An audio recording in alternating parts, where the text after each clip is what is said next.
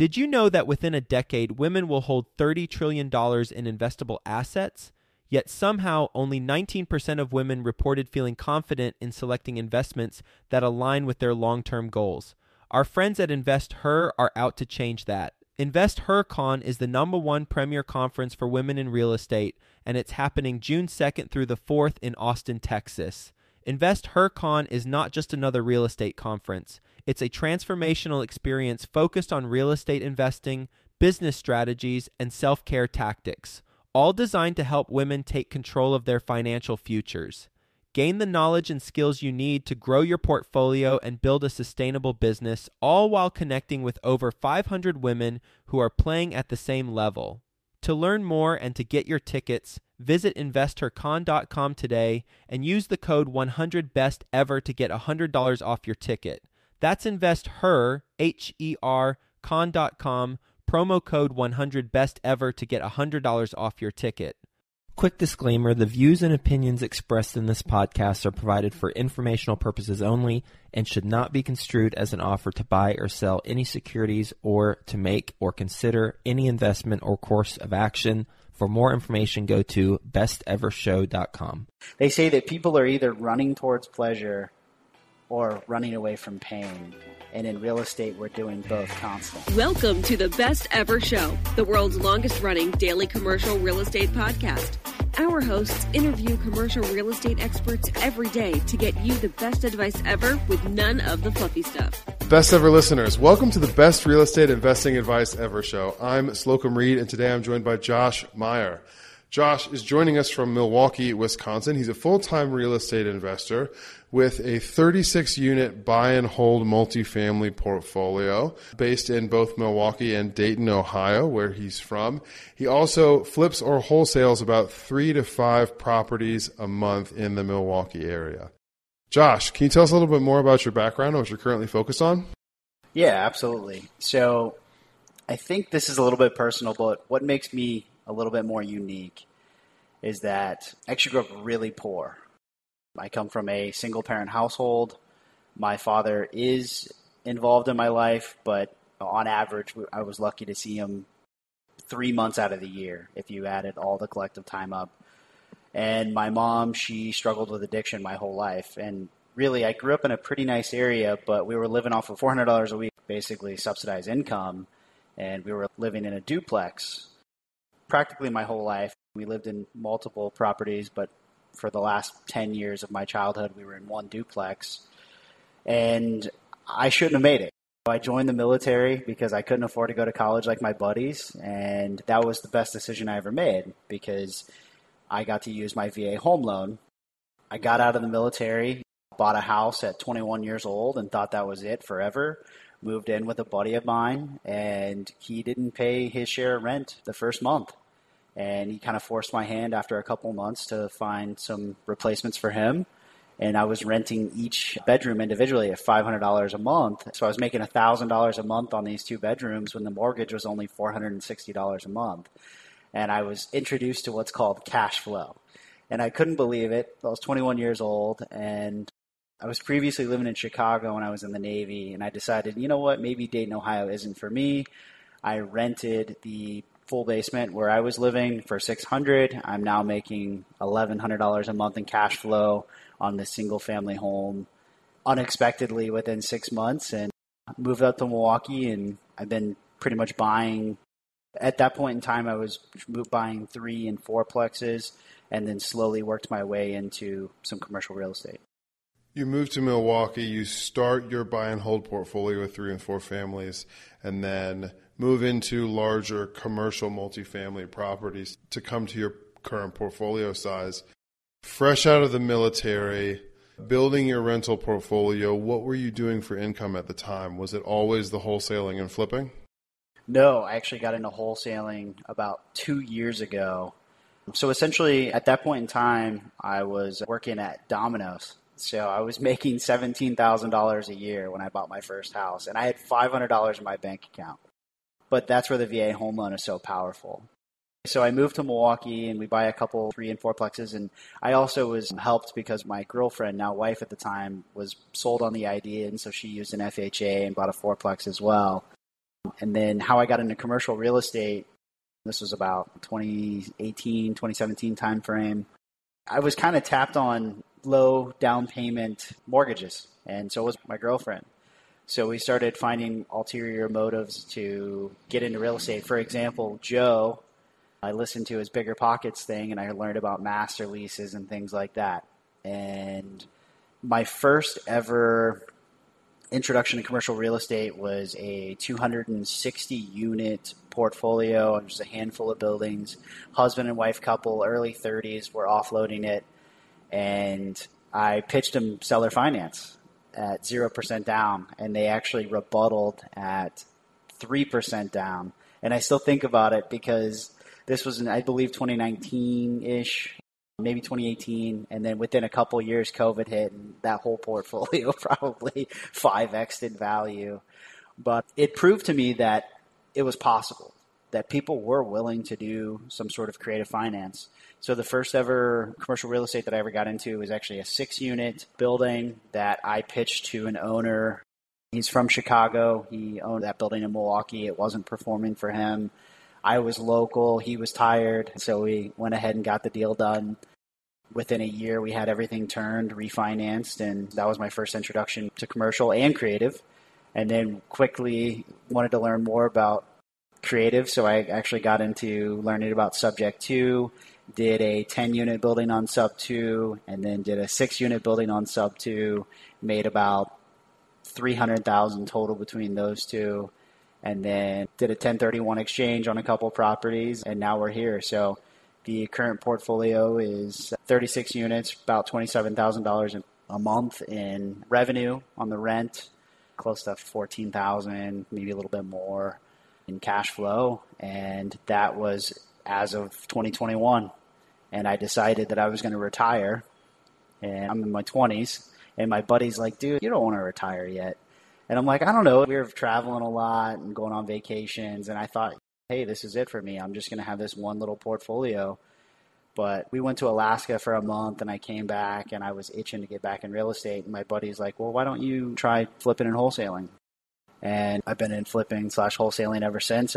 I started with door knocking pre-foreclosures because the first video I ever watched on flipping and wholesaling, they talked about how pre-foreclosures have a ton of equity, and it's a really good place to start. So I went to PropStream, and I downloaded the List Pendants list, and next thing you know, every Sunday I'm going and knocking doors. And the first Sunday that I ever went out, I knocked only on 13 doors and closed 2 of them. So wholesaled both of them. So realized, wow, this is really powerful. And from there, about a year later, so around 2022 timeframe, so not that long ago, decided to build a team, went to Cincinnati, Indianapolis, Tampa, and Milwaukee. So my buddy Michael McIntosh out of Cincinnati, Tony Rogers out of Indianapolis, and Colin Jeske out of Tampa decided to basically do a copy and paste on what I was doing in Milwaukee with their markets as well. Saw some success. That was around June, July timeframe of 2022. January of 2023, let's scale it even more. I built the team to about 15 people, and that was great. I actually had some cold callers and was doing some stuff in the Philippines and really trying to scale it up. And then I ended up going on Pace Morby's podcast in March, and the floodgates opened. And naively, I thought more people meant more money, and more people typically just means more headaches. But I grew the team to about 100 folks, all 1099 across the country. I was teaching them how to go and knock doors on pre-foreclosures. But the problem was 90% of them didn't want to actually door knock. They wanted to do cold calling. So I created this cold calling company, and very quickly my whole entire business unraveled. And I've actually been in the process of building it back up. And as of right now, I feel very secure in what's going on. So we bought a bunch of houses all across the country, some performing, some non-performing. Before we got on the podcast today, I was on the phone with Alabama Power trying to get the electricity turned on in this property in Tuscaloosa that I bought 2 months ago, because the disposition guy that I hired to do all that stuff wasn't doing his job. I know that's a long whirlwind of a story, but that's pretty much it. Real estate is amazing. It really is. It's the best thing in the world. It allowed me to practically retire at the age of 25, 26 years old, if I wanted to, I should say. But it's got its headaches. And I was really lucky because the first 4 to 5 years I was in real estate, everything was going well for me. Every deal I bought was a really good deal, and every tenant I put in was a great tenant. Josh, that's an experience that a lot of people are going to resonate with. This kind of build up to COVID years, for sure. I know I felt very similarly about myself until I ran into my first ever headaches the last couple of years. Josh, I'm getting the feeling there are a couple of things that I want to cover in this interview. I'm hearing a theme or a pattern in your story thus far. I'm going to go ahead and summarize, and then please tell me where I'm wrong so that we can set the record straight to add the most value to our listeners, and then I'll have a couple of questions for you. With the exception of your first property and maybe your now wife's first property, that it sounds like we're both bought on market with a traditional form of financing. Kudos on the VA loan, by the way. Very powerful for a lot of people, and it's a great thing that we do for veterans in the United States. A theme that I'm hearing through your story right now is that you've done a good job of getting direct to seller, to put yourself in a position to negotiate with a person who is experiencing distress that you could alleviate, either through seller financing or their financial distress and your ability to close quickly to help them avoid adverse financial events like a foreclosure. You've already referenced that 90% of the people who came to you were more interested in cold calling than door knocking. What advice do you have for people who are looking to get direct to seller in 2023 and lock in really good deals that you just can't find on market? It's a great question. I think that's probably a multi-million-dollar question, and I'm willing to answer it for sure for your guys as listeners. But I would say if you don't like sitting all day, pull a list of pre-foreclosure and go and knock on their doors, because you only need one of those every couple of months to really sustain a pretty good income if you're not trying to make millions of dollars. And you'll get better with time. If you don't mind cold calling yourself, there's a couple different types of lists you can pull. We pull dozens. Pre-foreclosure, tired landlords, zombie properties, probate, pre-probate. There's multiple lists you can go and find, and you can find those on Batch Leads, or we use Batch Leads currently. We also use Audantic, so we're even pulling lists of people that just went to prison, and it gets really deep. There's all kinds of lists that you can pull. I would say just pull a couple different lists. Tired landlords, pre-foreclosure, and go to Batch Dialer, get basic Batch Dialer and Batch Leads, pull them out, skip trace them at about 10 cents a lead, and then upload them into a Batch Dialer. It sounds complex. I'm telling you, it is probably the most easy thing that you can do after you learn how to figure it out. Just watch a YouTube video and see if you like it. And if you don't like it, but you think that there's potential, maybe find a cold calling company. Like, for example, we were using Phone Beast. There's a few others that will provide callers from the Philippines or even Egypt and all over the world, really, at this point. And you pay $6-7 an hour, and you can have them call for 10-15 hours a week. And whenever they find these warm leads, you go in and you call up on them. It can get kind of advanced. You can have a CRM. You can get a Podio that automatically connects to your Batch Dialer, and that way you can keep track of things on your CRM. But really, the nuts and bolts of it is go pull a list, call those people. You don't even need a dialer. Use your cell phone. Call the list. Get a feel for talking to the sellers, and that's how you can go off market. You don't need all the technology. The technology will help you scale your business. But if you're just trying to get started and get a feel for it, that's what I would recommend. We'll get back to the show, but first, some sponsors I'm confident you'll find value in learning more about. Are you thinking about investing in multifamily real estate? Need some insight on how it's done? On the Small Axe podcast, multifamily investor Nico Salgado interviews the top multifamily investors in the nation to uncover the secrets and strategies behind their success. He also features newer multifamily investors chronicling their journeys for a full year so you can learn alongside other investors. Nico believes that it only takes a small axe to build an empire. So if you're ready to build your multifamily empire, Check out the Small Axe Podcast with Nico Salgado on Apple Podcasts, Spotify, and wherever you get your podcasts. Deciding how to invest your capital is more challenging than ever. That's why it's never been more important to partner with a company with a solid track record and that has thrived through various economic cycles. Companies like BAM Capital. BAM Capital is a trusted multifamily syndicator that has delivered a historical average of over 35% IRR with an average hold period of 3.5 years. BAM Capital has never missed a preferred payment, never lost an LP's investment, and never called capital past the subscription amount. BAM Capital is currently raising capital for a fund designed for accredited investors, targeting a 15 to 20% IRR and a 2 to 2.5x equity multiple to its investors over a 3 to 5 year hold period. If you're an accredited investor and you want to learn more about multifamily investment opportunities with BAM Capital, visit capital.thebamcompanies.com. Again, that's capital.thebamcompanies.com. Josh, a lot of entrepreneurs in this space experience some success, especially when they're still doing everything themselves. And then they look to scale. And it's a very common mistake that a lot of us, myself included, make to scale faster than they're ready to, whatever that means in each individual case. It sounds like you scaled your acquisitions or you scaled your deal finding, getting into other markets very quickly, especially in the last few months. And that some things have gone well, but some things have gone poorly. Can you give us an idea of the things that have gone well? What are they and why? And the place where your business has unraveled, where is that and why? Absolutely. I would say where things have gone well is that scaling so quickly and having it unravel has taught me what I need to do to be successful, because I had to go and learn. For example, I'm all salaried employees now. I'm not 1099. I got away from 1099. I want to be able to keep track of their hours. Number two, you don't need 100 people. You need 5 or 6 good ones that are in office. I've got a guy that handles all my back end, all my data, all my lead gen that I pay part-time.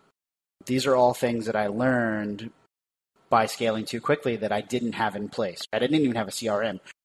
We made 136,000 phone calls without a CRM to catch any of that data. So we were using batch dialer. We had 1,800 leads out of that 136,000 that were just pushed to a call result in batch dialer, not a single CRM to catch anything. So scaling quickly, I would not recommend it in the sense of bringing people on. And it can be a problem too when it comes to buying commercial real estate as well. For example, we had a property that we just bought. We flipped it totally. Everything looks beautiful, brand new tile work in the bathroom, new tub, new kitchen, new everything. But it's in sort of a questionable area where if you don't get tenants in right away, well, our property management company kind of fumbled the bag. And this was a year ago, and they didn't get it completely rented in time a year later. And now we have squatters that we've been trying to get out for the last 9 months. So we showed up yesterday with the squatters team. I'm talking 9-10 people, and got out 15 people living in a 1-bedroom house in Milwaukee. That's another thing of scaling too quickly, because I self-managed the first 24 units. And at about 24 units, we had somebody die in our apartment. We had an apartment completely burned down. And I was on vacation for both of those events. And I'm like, I can't just keep doing this. I can't wake up at 3 o'clock at night because the toilet's leaking. Because eventually those things start to happen more and more common as you have more and more units. So I went to go get property management, and I went through 3 companies in the last 3-ish years. And I still don't think that a single company is ever going to be anywhere near as good as how I can self-manage. Well, if I wouldn't have scaled so quickly, this self-management might not be an issue. Maybe I could handle 10, 12 units. These are all things to consider. The finances as well. So you have to keep track of finances, QuickBooks, this, that, and the next. It can all become overwhelming. Multiple bills. Every month we've got multiple bills coming in. We use a lot of sober living. Well, part of using sober living is we have to pay for the utilities for each unit associated. So now we have to pay the electric bill on 20 plus units of the 36 we have. So that's 20 plus bills just for electric that are coming in each month. All these things that you have to consider.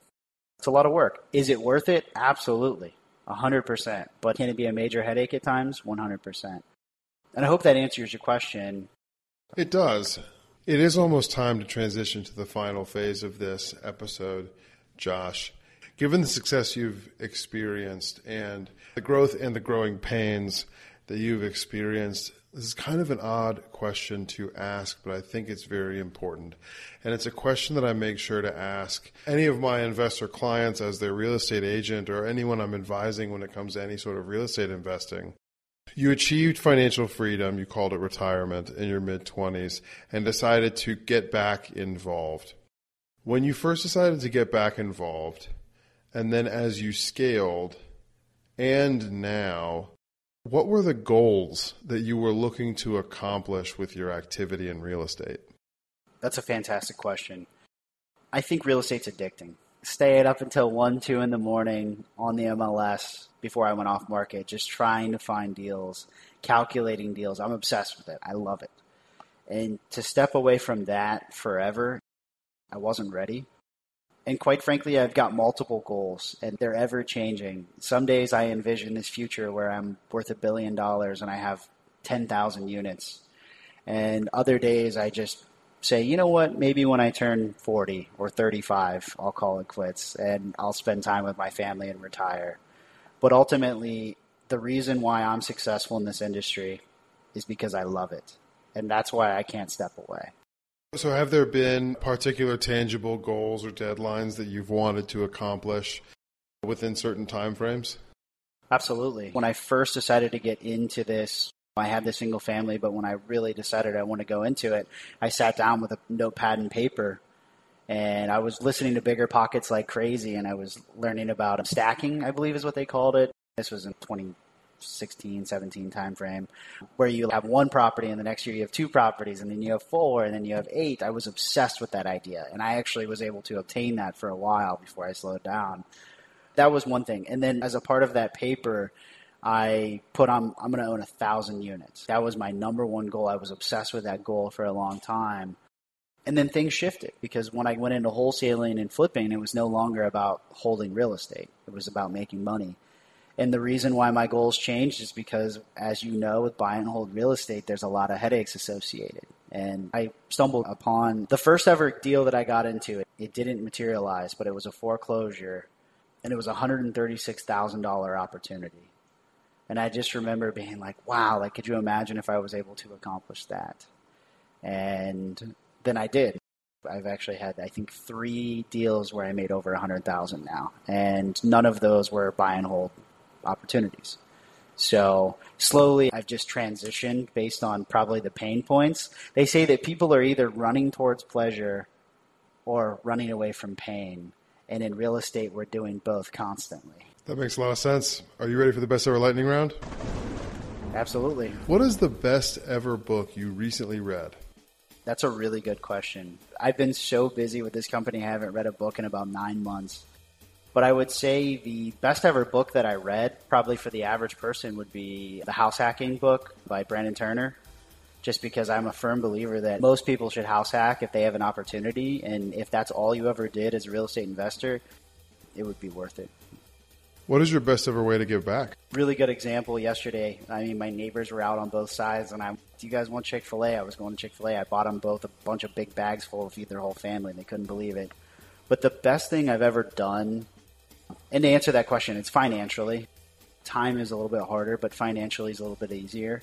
My wife's from Mexico, so her family, they live in Mexico, and I actually paid for all of them to be able to come visit the United States for the first time. And that was fantastic because it was in the middle of the winter time. And as you can imagine, up in Milwaukee, Wisconsin, they were shocked. I believe it. Josh, specific to deals that you've done, properties that you have acquired, what's the biggest mistake you've made and the best ever lesson that resulted from it? If you're in the middle of a project with contractors, you have to be a part of that project. Be there every day. Because they will try to get over on you if you let them. Tell us more about that. What specifically happened? Yeah, I had $40,000 taken from me. I had a contractor say that he completed a job, and I paid him before I went and looked at the property. And I had not been there in 2 months because I'm so busy. And the property was in worse condition than the day I bought it. Yeah, that's rough. The lesson being, be sure to stay on top of your contractors. Exactly. And your properties in general. That makes sense. And Josh, what is your best ever advice? My best ever advice is to stay within yourself, but also push yourself. My self-talk changes on a monthly basis. Sometimes I think I'm the best thing since sliced bread, and other times I think I'm not good enough.